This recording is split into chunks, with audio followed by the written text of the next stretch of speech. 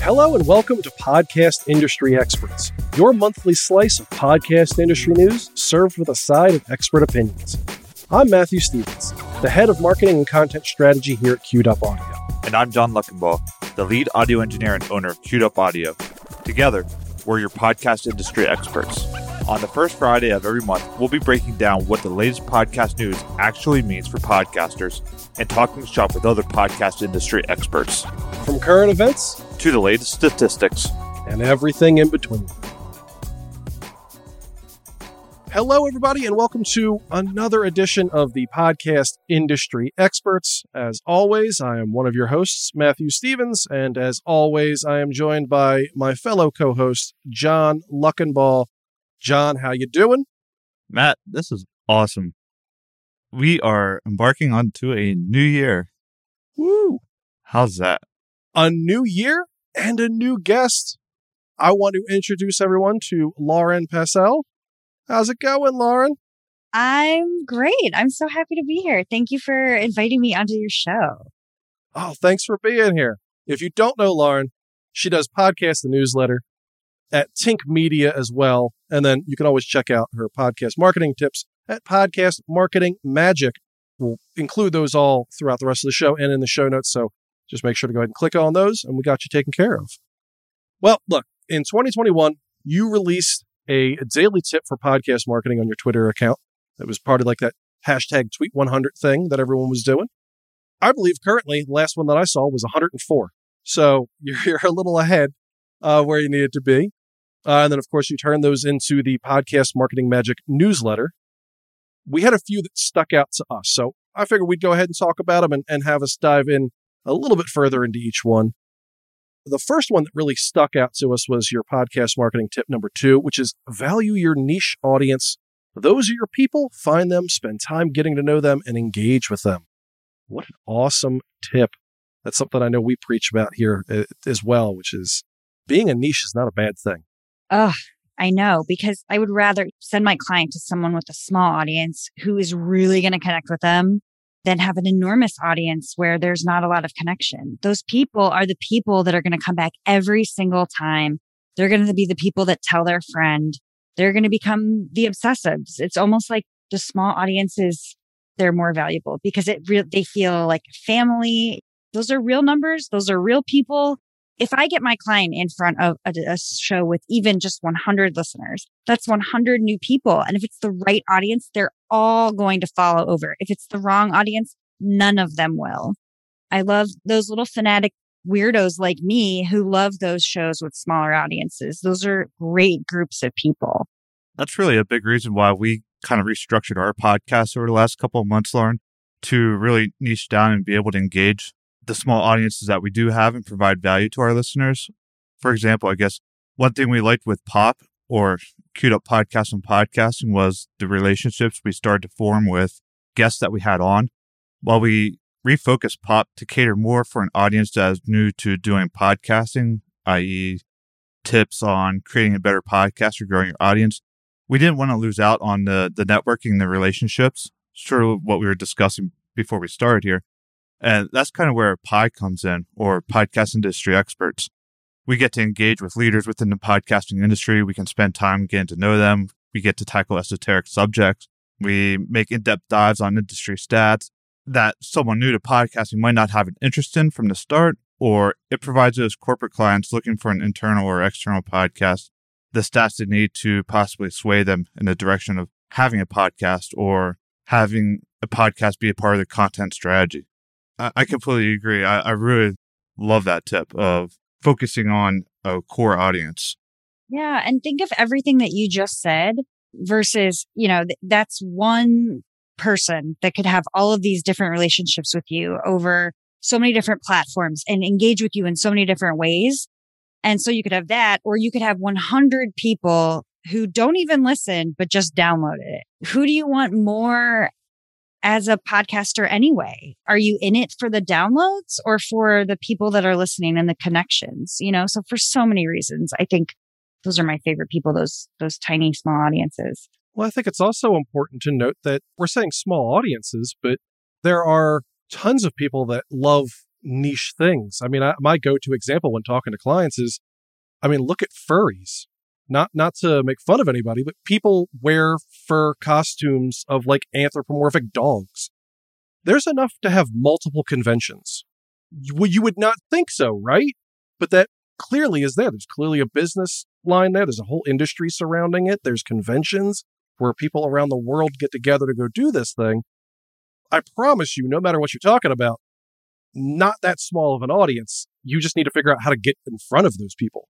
It feels small until you find the people and you realize it's not. It's funny. One of my favorite examples is I work with someone, Ariel Nissenblatt, the queen of podcast Twitter. She had a podcast called Counter Programming. Yes, love it. The whole point was, let's get some counter to all this pandemic talk. And really, the show was her and her friend, Shira, who's a comedian. And every episode was just something that had to do with counters, whether it be counter marble counters or count chocula or whatever. Just it had to have the word counter in it. Now, that's very niche. She was able, with good marketing, to get more than 100,000 downloads on that show about counters. It can be done. You find those people. Yeah, that's exactly it. And obviously, it always starts with your niche and then having good content that goes along with it. But as long as you know your niche, you know who your target audience is. One of your other podcast marketing tips was number 3, social media engages the audience you already have. It does not grow it. Again, that's something I don't think we can all preach enough about. So often do we see people just throwing up a million pieces of social content and going, why don't I have any more downloads? The answer is because podcast people aren't on social media to be on podcasts. They're not looking for well, let me revise that. Most people aren't looking for podcast recommendations on there. You're going to be going for singular people. So, of course, they're not going to see it. It's not who you're talking to. You're talking to the people you already have engaged. This is my favorite thing to talk about. But I get 2 different reactions when I talk to people about it. Some people are like, oh, phew, I don't want to spend all day on social media. And a lot of times those are people that really want to spend time making their show better. Sometimes though, and this is my mistake of actually tweeting that people are spending too much time on Twitter, that I get a lot of bad responses that are like, that's not so. I do a lot on Twitter and I grow a lot on Twitter. I think it's very good to be on social media. But the problem is, I think that people are like, yeah, I'm marketing my show. I'm on Twitter all day. And it's like, that is not marketing your show. That is having fun on Twitter, which is great. Like you could think you spent hours talking to people on Twitter.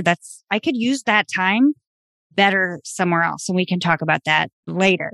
If you follow a lot of podcasters and you tweet out something about your show, you might get a lot of likes because the podcast community is a great place. They're very supportive of each other. Those aren't people that are going to listen to your show. Podcasters on Twitter are generally trying to get other people listening to their show. So at some point it becomes this echo chamber of everyone just talking about their shows and liking things and maybe retweeting things, but not actually downloading.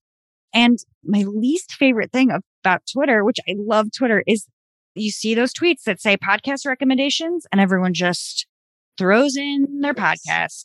It makes no sense. If someone said, I love pasta, throw pasta content at me and I sent you my pasta podcast, that would make sense. But I want a podcast. That's not enough information to get a good recommendation. So people, I think, spend a lot of time promoting, and it's not a good use of people's time. I do think you need to have a presence in case people, so that you can be there if people rave about you. I have a newsletter. When I rave about podcasts, I want to tag them and I want to tell them. And you want people to be able to find you. I just think people spend too much time doing it. And it's better to have a good looking page than one that you were all the time activating. Instagram, when I started my company, I had just 9 tiles that were beautiful because I figured no one's going to scroll down past 9 tiles. And then I did a lot in stories. So if I wanted to do something so that I didn't want to obsess over making posts all day. So you could do that with Twitter too. Make it look really nice so that, your logo's good. You have a pod link or a link tree in your bio, not a link to Apple Podcasts, so that you can give people the correct experience, make it look really good, and then don't worry about it. Do you think there's still a need for doing some stuff on social with like audiograms and quote graphics and how people pull out segments from their podcast to promote that episode? That's such a good question, honestly, because I think I worked at a podcast company and we spent so much time on audiograms. We did And too. so, oh my gosh, they can take a really long time. If they're not taking a lot of time, then yes, because any visual reminder, anything that sticks out, I always say, I think podcasts should do video trailers because so few of them do them that when I can remember almost every single one I've ever seen because I like them so much. So anything that you can just catch people's attention in a different way, I think is great. But the only downside is if people are spending too much time on the audiograms, because I don't actually think they drive anything. We would create a lot of audiograms and quote graphics and stuff. And that's something that we didn't see the traffic. We didn't see the conversion to downloads. There were some audiograms that had a lot more engagement than some of the other posts that we had, which that worked well. But for the amount of time and effort we put into it, it just doesn't translate. An audiogram is almost like a radio teaser. Like it's just a little bit, give you a taste of the episode to just help draw you in. If just the idea that the episode coming on a certain day isn't enough to woo you in, maybe you can engage your audience that way and just remind those folks like, hey, a new episode of The Connors is coming on, just like we see on television or on radio. But yeah, I just think so often a lot of companies and a lot of podcasters themselves are like, give me every audiogram, like just basically turn the whole show into little audiograms. And it's like, well, then no one's going to click on your podcast, are they? Like, of course you don't have download numbers. Everyone's viewing your podcast that way. I helped build this app called Hark Audio, and it is all about clips. And we basically make mixtapes for podcasts, but podcasters can use it too. And so if you download Hark Audio, and I don't mean to be advertising it, I truly think it is a great thing for podcasters. You can make clips of your show very easily and then download social assets. And that's, I think, a better use of your time than audiograms because it doesn't take any time. You just clip your favorite moment and then press download and it'll give you an Instagram story, any asset you need. Is that similar to like what Riverside just came out with their clip program? I didn't know about that. I just got an advertisement for it the other day. Like as you're going through doing a live recording, you can make little markers in your recording. And at the end, it'll pull out those segments and social ready clips for you. That does sound similar. Yeah. Except they're on the recording end. We're on it's already been recorded. Yeah. But that's great. I think you're right, Lauren. I think if you could shorten that time, it makes more sense. If you're spending hours on it and you're frustrated by it, don't, because it's not the thing that's going to suddenly make you have 1 million listeners. Audiograms look nice. Like have fun, do it, but don't think it's going to be a game changer. Our next tip that we really liked was number 22, which is your episode transcripts on your website. You simply must, which is episode transcripts on your website. You have that they're crucial for accessibility and they're good for SEO.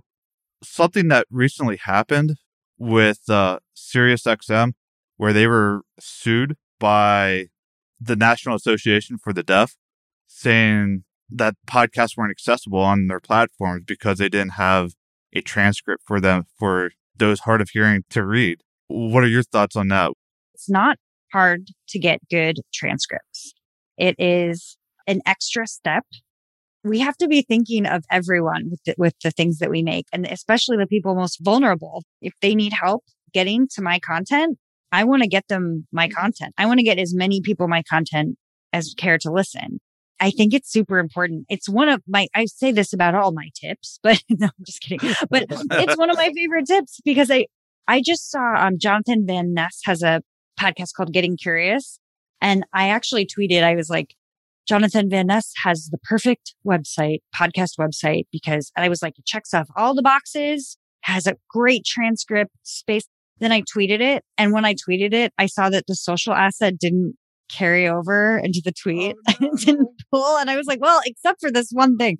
So, but if you want to see, I think what a good setup is, go to Getting Curious with Jonathan Van Ness. That's a good example of having the transcripts right up in front. And for someone like me who is writing a newsletter, sometimes I need to do research to write about what I've listened to. I don't remember everything. And it drives me nuts. This can be in the show notes, but if you interview a doctor, you have to put that doctor's name. If you link to what they're doing, sometimes I can't even hear what they're saying, you know? So a transcript solves all of those problems. I'm more likely to write about your show if you have a transcript. So, Lauren, one of the things that you have here with the tip is that a transcript is not a script. What do you mean by that? Well, a script offers directions, and this transcript is really just the wording. For these transcripts, is this something where you might recommend going to something like Temi, where it's super cheap? You can get this done automatically, even though it might have some errors throughout? Or is there a different service that you can use? I mean, we like Rev, but it's a little bit more expensive to go through that. I had a podcast for a little bit because I wanted to test to see what people were going through. And I used Temi. And I mean, it was like $3 an episode. I mean, it was really, really cheap. And it wasn't perfect, but it was pretty great. And if you really, really want to go in and fix everything, I think a lot of podcasters are perfectionists. And that's why getting transcripts seems like such a pain, because you have to make sure they're perfect. And I understand that. But honestly, I don't demand them to be perfect. If I'm reading a straight up Temi script, I'm just going to be grateful for what you've provided me with the Temi script. Do you have to clean it up a lot with Rev? I'd say 99% of the time, no. But again, it's $1.25 a minute to go through. So for a 30-minute podcast, what's that, like $50? Yeah. So, but it comes out good. You can put like a glossary of terms and stuff. So like names. And if you do have a medical one where you can put some medical jargon in there that they can go through and make sure it's done correctly. Wow. I mean, I've been using Rev for maybe 2-3 years, and I've had to change things maybe 2 or 3 times. It's very rare. That's good to know. But also, I feel like I need to talk faster because this is such money, money, money. I will say with Temi, though, that service regularly butchered like whole sentences. But the only time I've really seen it done or used was on a medical show. So it's probably not the greatest version of that it could possibly give me. I think you need to have time to fix with Temi. The idea of not having to go in blows my mind. Like, I definitely would have to go in and fix. But I've said this to people that they should get transcripts and they say, I can't afford it. And I mean, I think if you have any sort of money, which you must if you're doing all this stuff, I think transcripts should be in that budget. And so maybe they don't have to be the expensive Rev transcripts, but at least give people something with Temi. And maybe if you can, spend the time making it work. It's also a really good point to note that like closed captioning on shows isn't perfect either. Like movies sometimes don't have it, perfect either. It happens. It doesn't need to be word for word, syllable by syllable perfect, but it needs to be good enough to where if you're hard of hearing, you could follow along and pick up, generally speaking, what's happening. I think that's pretty good. Yeah. I mean, it's better than having nothing and pretending like those people aren't there. So I'm so glad you talked about the transcript tip. You've mentioned this a few times, but your podcast marketing tip 31, I think, sums it all up in a really good way, which is everyone wants a silver bullet, but there is none. Think about those mailers you received about your neighborhood dentist. You ignore them until you need a dentist. Be consistent, repeat, be consistent, repeat, be consistent, repeat. You mentioned it earlier on that, the audiogram's not going to be the one shoe fits all type of solution for you. Social media as a whole isn't going to be a golden brick road to success. It's something that a lot of podcasters should hear and should digest a little bit more and realize they probably need to spread their attention across the board, not just in one single spot. There are no rules, which is really good and really hard. And, this is so new, which means we're the pioneers, and which is really good, but also really hard. So I talk to podcasters all day, and I'll go from one conversation and I'll hear Podcorn really worked for me. And then I'll talk to someone 5 minutes later and they'll go, Podcorn did not work for me. Everyone has a different experience. So I really wouldn't put too many eggs in one basket. I would try everything and balance. What am I having the most fun with? Because that's super important too. And it'll show. And something might work for you that might not work for somebody else. So if you're listening to someone talk about their success, just keep that in mind and test it out and pay attention to the data. I think people also do a lot of things and don't even look at how they're doing. That's a great point, Lauren. That's similar to what we have gone through with even the recording of the podcast, where some people are like, oh, Die Hard Squadcast or Riverside, or why are you using Zoom? Isn't that the lowest quality of them all? Or you find one that works. Your point about being data driven, I think, is even more important because you're right. That's what we see from clients. It's what we see from podcasters who are like, help, I need, I'm not doing anything. I'm spending this much money or I'm doing this. The answer is whenever you go like, all right, well, what is your click-through rate? What are the stats behind it? They go, what are you talking about? It's like, why are you just throwing money into a fire and not even watching it burn? Like, you're not even doing anything cool with it. Yeah, I have a friend who has a pretty big show. And whenever I ask them about their numbers, they say, I'm afraid to look. It's an awareness, but it's also fear. There's That's so a good many point. things. It's like, you have to look or get somebody else to look and then tell you. I'm like, do you want me to look? And I'll tell you. Yeah, that's a really good point. I didn't even think about like fear or anxiety would creep into that, but you're right. I mean, that makes perfect sense that people are afraid of failure, so they don't want to see the dip down at any point, and that scares them, or they don't want to see a smaller number than what they were expecting. But you have to know if what you're doing is working, or else you're just speaking out into the ether, and that's fine. I think some podcasts and podcasters perfectly happy with that, but you need to know that you're perfectly happy with that before you do it. There's two things that I ask podcasters, and I talk to podcasters all day. I say, what are your numbers like? They almost never know. Or they say, oh, hang on a second. Let me look. How do I open this? And the other thing is I say, what works for growing a podcast? And they say, I have no idea. Those are the two, almost all the time. Those are the responses I get. If I don't get one of those responses, I'm like, oh my goodness, look at you. You know your numbers. How many times do you hear it? Hey, Lauren, can you grow my podcast in 6 months to 100,000 downloads? People want that, people want the silver bullet. But it would be nice if there were, but then again, if there were, all of us would have million listener podcasts. Exactly. So this is a fun time. And, we're going to look back on this time and be like, do you remember when, we'll reminisce about this stuff. So enjoy it now. Yep. Podcast marketing tip number 50. What is my goal? Why am I doing this? Figure that out and then focus on it with every move. I think that sums up pretty much everything we've talked about, which is it's okay to be a niche, but know who your target audience is. Know why you're doing it. So that way everything is focused around that thing. We wrote an article about it and we've had a podcast episode around it where we talked exactly about goals, and that a lot of people's thought is that their goal should be, I want to have the most listeners. But for a lot of people, it's not actually what their goal is. It's, I want to make money. I want to do a million other different things. I want to sign a book deal. I want to get, whatever. Not necessarily always through the most listeners, which is, I think, super key when knowing what the hell you're doing. Yeah, that's the other actually question that I ask people. What is your goal? And I can't believe how many people say, no one's ever asked me that before. And I think, have you ever asked yourself that before? Because it's true. There's philosophical goals like, I want to make a difference in the world. And then there's, I want to be able to get advertising. I want to launch something, really think about it. And then do you remember when we were in school and we had to write essays and it was like, you had to have a theme sentence? I forget what it was called. Then every single thing should go back to that goal. Does this help that goal? And I don't think people are thinking that way. The same thing with a business, right? You need a mission statement and you base everything off your mission statement. Yeah. And we've talked about time and money throughout this episode. If you don't know what your goal is, you are probably almost assuredly wasting time and or money. Yes. Doing things that aren't your goal. That's the audiogram clip for this episode. That's good. If money is your goal, then you'll know if you can afford Rev or Temi. If you need to use Zoom or if you want to use something else. It will dictate all of your decisions. Going through the rest of these marketing tips, there are a couple topics that you've kind of focused in on through several of these tips. One of them is podcast partnerships. What are some ways you can partner with other shows?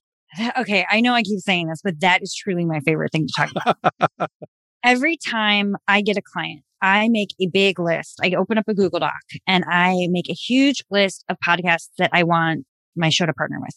And I basically am thinking of it as I want to set up my podcast on a play date. Who am I going to set them up on the play date with? I can tell you in a second how I go about making that list, but each show, I think also exactly the way I want to work with them. So in the column, there's the show. I get the contact information. and my ideal partnership with them. Because when I reach out to them, I really want my outreach to them to be an open door. Because you're asking about how to partner. There's a lot of different ways, and you don't want to just ask them for one specific thing. You really just want an open door so that they respond to you and you begin an engagement. That's what works. It's not going to move the needle to do one partnership. But if you have a healthy diet of partnerships, it will absolutely increase your numbers. And sometimes I even suggest just reaching out to a podcaster you like, or you feel like there's a play date situation in the future, and say, do you just want to talk for 15 minutes? Because I guarantee you will come in with no ideas and you'll leave with at least one idea, because they'll say something, or you'll come back later. They'll think of you when they need something. My favorite kind of partnerships are promo swaps, which, it's when someone says, if you like this show, you'll also like this other show. And people could be pitching themselves as guests. I also think there's feed drops, dropping entire episodes into other feeds. To give a really good example of a way one of my clients is working with other shows. I work on this show called How to Do the Pot, and it's about cannabis for women. And the host has a weekly episode that's beautifully produced, informative, instructive episode about cannabis that is helpful about health or edibles or whatever. Then she has also once a week a series called The First Time I Bought Legal Weed. And all it is a 5-minute voicemail that someone has emailed her telling a very quick story about the first time they bought legal weed. Now, this content is just as popular as the rest of her content. People love it.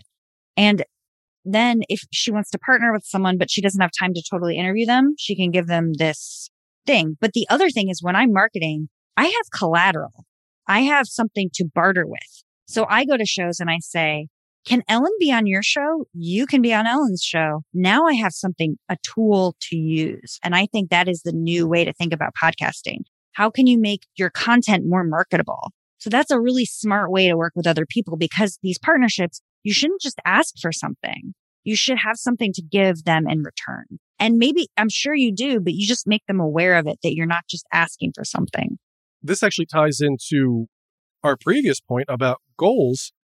We have several clients who their only goal for their podcast is to network with people they want to network with.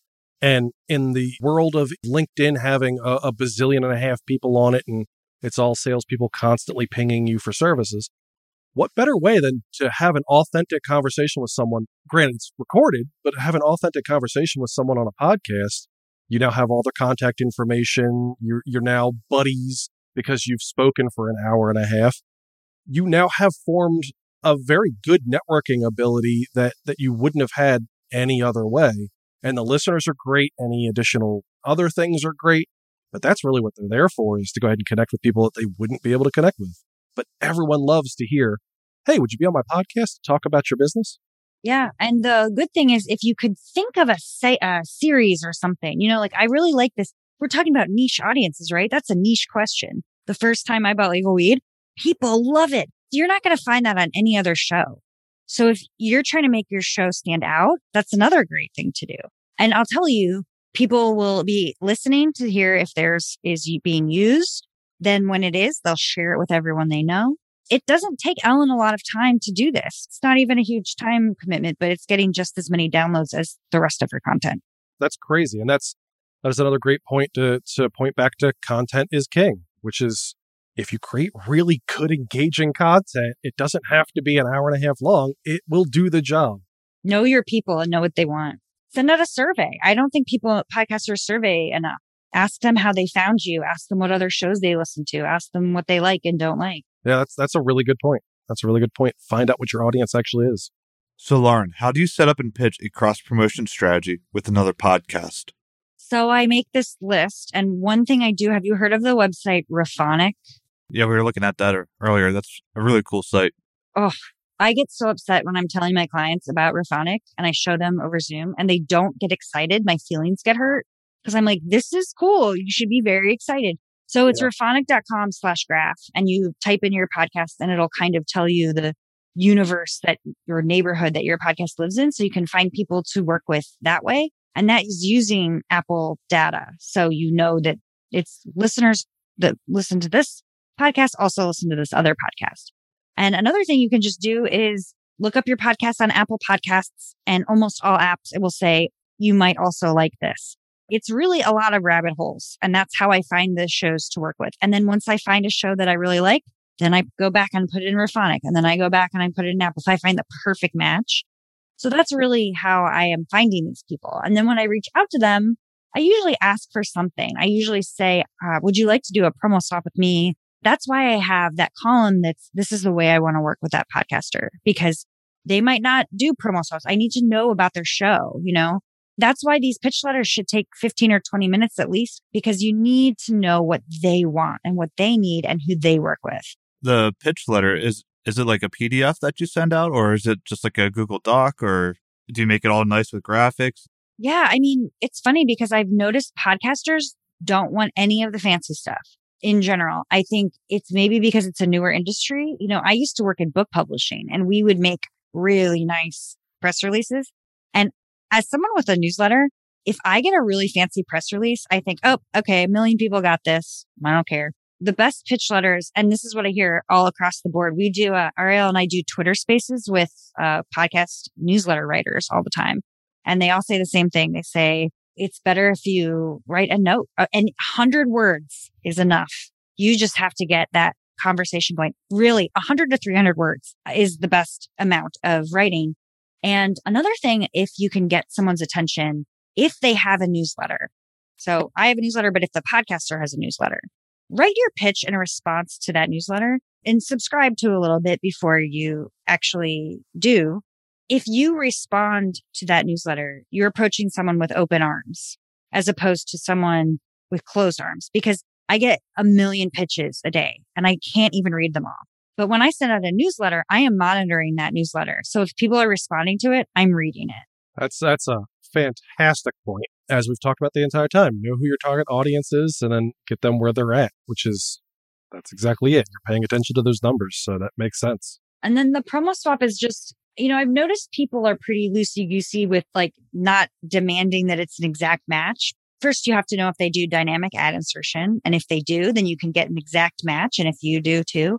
But if you do baked in, which just means that the ad, you read it on the podcast and it lives there forever, then, you could say, how many downloads do you get per episode? And if I get 5,000 and you do 10,000, then I could do 2. Or this is where the bartering and negotiation comes in. What if I have a social media account? I could throw that in. Or what if I have the first time I bought legal weed segment? I could have you on my show. So that's another reason I always tell people, shoot for the stars. Email people with shows much larger than yours, because you're offering them good content. They might really want to tell their audience about you, and you could offer them other things other than downloads if you have a relatively small show. Lauren, what about the placement of those promo swaps? Where do you recommend putting those? Pre-roll, post-roll? I recommend mid-roll for everything. Pre-roll comes in last place. People are prepared to skip that. They are situating themselves. They're not in the zone yet. So actually, I would say post-roll is better than pre-roll. But if you can get mid-roll, that's great. And then I'll always ask for it to be in the show notes if you can. Because sometimes, especially in dynamic advertising, you might go back and listen and that ad is gone. If you have a place where you can put these notes, that's really helpful. Yeah, that makes sense. It's giving you a little bit of baked in through just being in the show notes. Well, granted, not everyone's going to see, but at least it gives you something if you're doing dynamic ads. So that way it carries on over time. We talked about newsletters. Lauren, you have a newsletter. Again, for anyone listening, podcastthenewsletter.substack.com. So pretty easy to get to. You mentioned on your podcast marketing tip number 18, spending money on in-app or on other podcasts is smart, but also smart spending money in newsletters. You say that people are more likely to click on a newsletter, find super niche audiences, and then think not just podcast newsletters, but topical matches. You want to dive a little bit more into topical matches rather than just newsletters themselves, right? There's podcast newsletters like mine.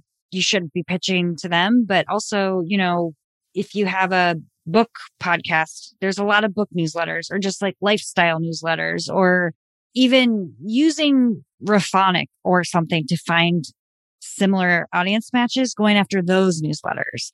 The podcast space, as I said, is a lot of people promoting their own stuff and it's not always people downloading, but getting to those, if someone's really obsessed with a certain author or something and you get into a newsletter, they're probably going to go download it. So thinking of newsletters in two different ways, the podcast newsletters and then the niche audience newsletters. So, for example, like your client Ellen would go to like a cannabis newsletter to put her cannabis podcast. Yeah. And that would probably stick out too, because you're not getting a lot of podcast pitches. They might be really excited to include you. Yeah. Yeah. Another great point. What's the average click-through rate for your newsletter, if you don't mind me asking? Podcasts, the newsletter is usually 48 to 53%. So, crazy. It's still growing, but it's people that really, really, really enjoying the content. It makes me really happy. The podcast marketing magic it's new, so it's higher. So we'll see if those people hang around. And that open rate is 69%. So that one is the biggest one I've ever seen, but it's a small audience for that one. Yeah, that's crazy. I mean, I know generally speaking, like newsletter open rates are like 20%, I think, and just generally speaking in every industry. So like the fact that you're double, triple that is intense. And more importantly, for those listening, the people that are subscribed to that are podcast listeners. You're not reaching somebody that's never going to open a podcast app. These are the podcast nerds. Ideally, the people you want listening, the people that are going to be most likely to become your fans, your subscribers, your spreading the gospel around about your podcast. That's the people that you want. So, pitch Lauren. Speaking of pitches, what have been the best pitches that you can remember, like coming into you for a spot on your newsletter? I'm so glad you asked, because I actually, in Podcast Marketing Magic, not every time, but sometimes I feature the best pitches I've gotten because I want to give those tips of what they look like. I mean, they all have something in common where they're personal. I always joke and say, if you tell me you like my dress, I will do whatever. I've also heard people say they don't like it when the person says, I liked your episode on blah, blah, blah. And it's their most recent episode because it makes it seem like they didn't really dive in. They just went lazily to the most recent episode. But my favorite thing, personally, it's different for everyone, is when someone says, thank you for recommending this show. I love this show now. That I gave them value so that they're a reader of my newsletter. I can see who subscribes. So I basically, if you subscribe, I can check. If I can tell you're a member of my community, I'm very, very likely to at least listen for sure and maybe write about it. Then if someone says, I will listen to absolutely anything about Disney, the historical Jesus, and the Donner Party. So someone that emails me and says, oh my gosh, I just did an episode on the historical Jesus. You're going to love it. They know me. They know what I like. That is gold when I get it. So a few of my best pitch letters have been like, it's almost like they were saving it up to send to me. They weren't pitching me every time.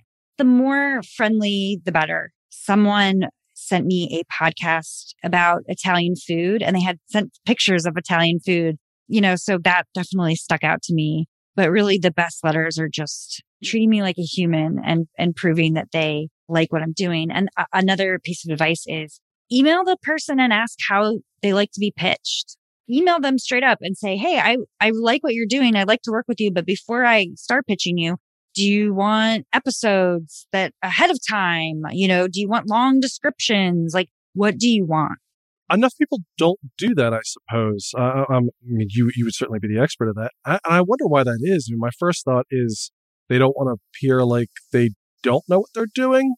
So you just go in blindly. But like, I'd much rather ask and have a better shot at getting featured than to not and just spam it to 40 people and go like, I hope it works. If they're like, how do I pitch you, Lauren? Is that what you would say? Just be natural, come in with a good conversation? Or is there something where you're like 1 to 300 words? Yeah, I only want website links. Yeah, website links. Or is there things that they need to add to it? I mean, I always like it when there's something to listen to immediately in one click.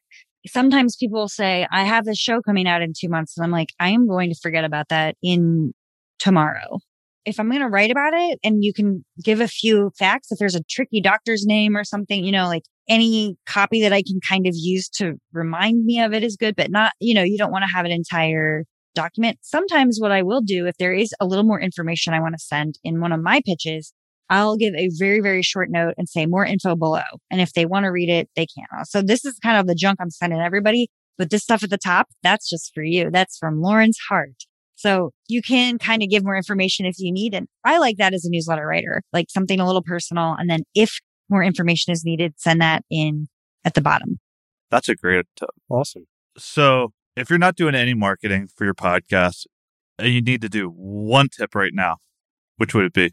The first thing to get started, honestly, I think find 10 people who you want to be your friends and make a list and that you want to set up play dates with, and literally just email them and ask them to do a casual Zoom where you're not recording it. You're just saying, hey, what's up? What are you doing?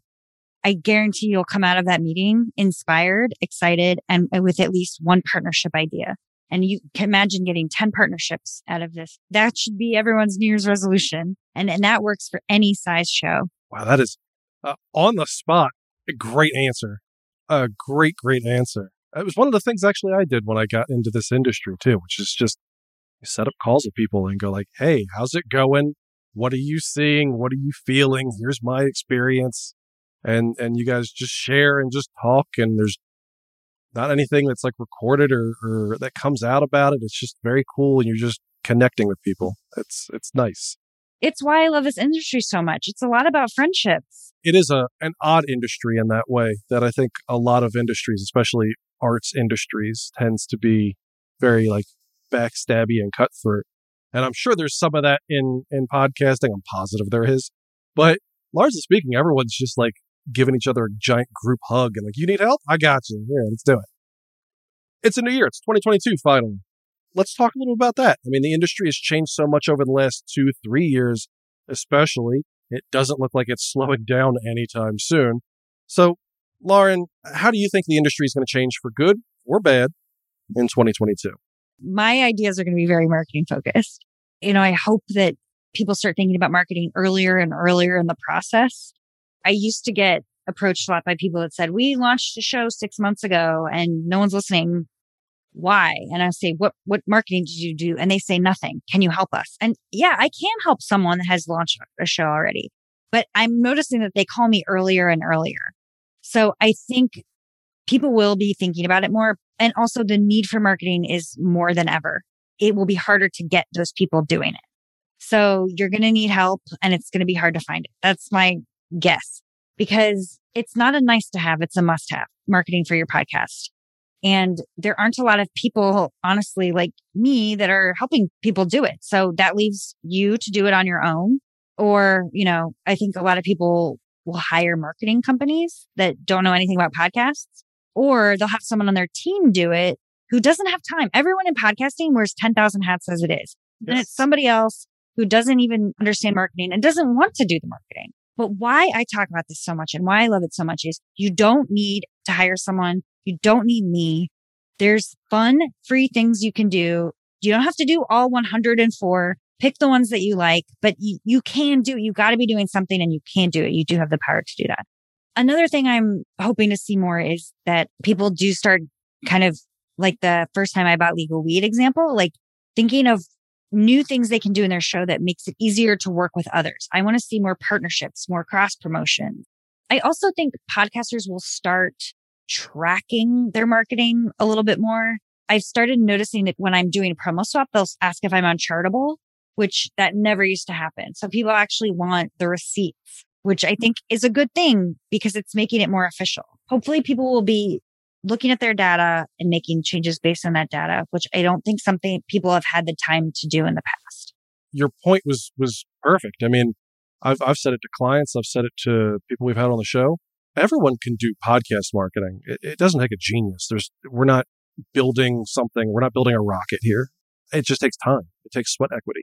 It takes either more time if you don't know what you're doing in order to get the data and figure out, okay, well, this isn't working, this is working, rather than hiring a company like us or like yourself. But everyone can do it. The problem is most people don't have the stick-to-itiveness and the desire to put in the hours of constantly ramming their head against a wall until something works. I also think people don't know where to start. You can call someone up right now, do a promo swap. I think people think that it's this like outside thing that they can't really do. Every time I talk to someone, I say, I want them to walk away excited to get started. And like, I cannot wait to do this one thing. At least one thing I say gets them excited to go do something on their own. That's perfect. Speaking about marketing, and I know we've already talked about there's no like one silver bullet. What's the silver bullet? No. What do you think is going to be the most like bang for the buck universally way of marketing your podcast in 2022? Do you still think it's going to be like cross promo? Do you think Spotify ads are going to start being like the biggest way or anything like that? Well, I'm always going to believe in partnerships, but I do think in-app is, if there is a silver bullet, it's working with the apps. And I think the apps will change and get a little bit easier to work with, perhaps. Apple Podcasts and Stitcher have Airtable documents where you can submit to be featured. I think they're also, Apple Podcasts has started providing ways to promote content to promote your show. So that kind of stuff. I think getting featured in an app is a big deal. So I think the apps are going to have to come up with better ways to feature people, and podcasters are going to have to get smarter about how to become valuable for those apps. As we saw in the past year here, what do you see for 2022? Is Spotify just going to continue? Is Apple going to awaken? Is Amazon going to come stumbling in? Where are we going for the leading app for 2022? My favorite app is Pocket Casts. So that is the app.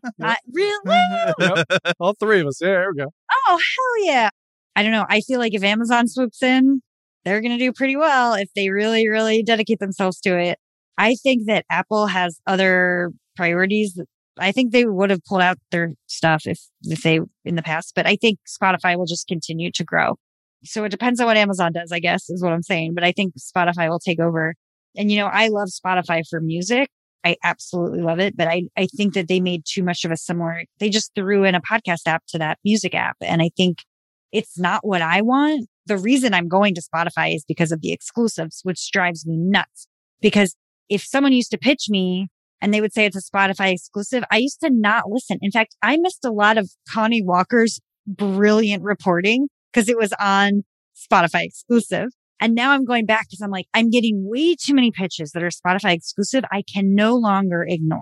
So I do actually find myself listening on Spotify. So do you think exclusives are going to continue to rise, or are people going to be more platform agnostic?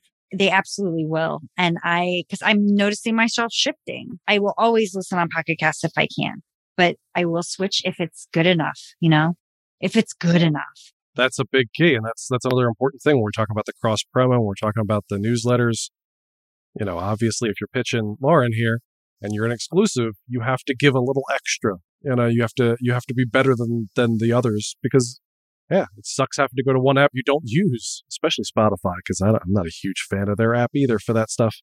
Part of me does wonder, though, why there is such a rise in Spotify exclusives. I guess maybe the purchase of Anchor and the decision to go that way probably has more to do with it. But it's still weird why people would go that route when it doesn't really offer you any benefits.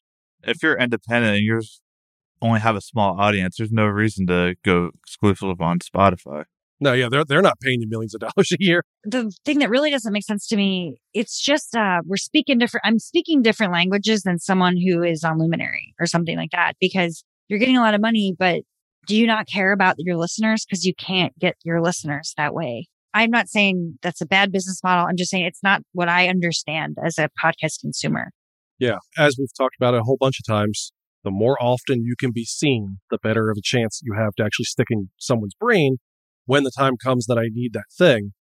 And if you're only on Spotify and I'm never using Spotify as a podcast app, well, then I'm probably never going to listen to you, regardless of what happens, because you'd never come across me. I just never see what you're doing.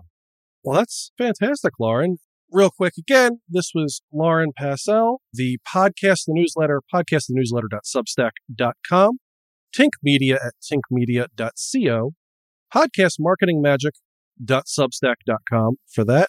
And then, as always, you can just follow her on Twitter, which you should be, regardless of what's happening. Lauren Passell, Passell on Twitter. That's all for this month's podcast news and opinions. If you like what you heard or found it valuable, please subscribe to our podcast and leave reviews wherever you get your podcasts at. Also, make sure to check out our other shows, the Queued Up Podcast on Podcasting, where I teach you how to make better podcast content, sound better on the mic, and grow your podcast audience. We also have Cover to Cover, our podcast all about audiobooks. From writing to marketing, host Isabel Mongeau helps independent authors turn their traditional books into top-selling audiobooks. And as always, check us out on Twitter at QDUP Audio and go to our blog at mypodcastagency.com for even more great podcast advice and opinions.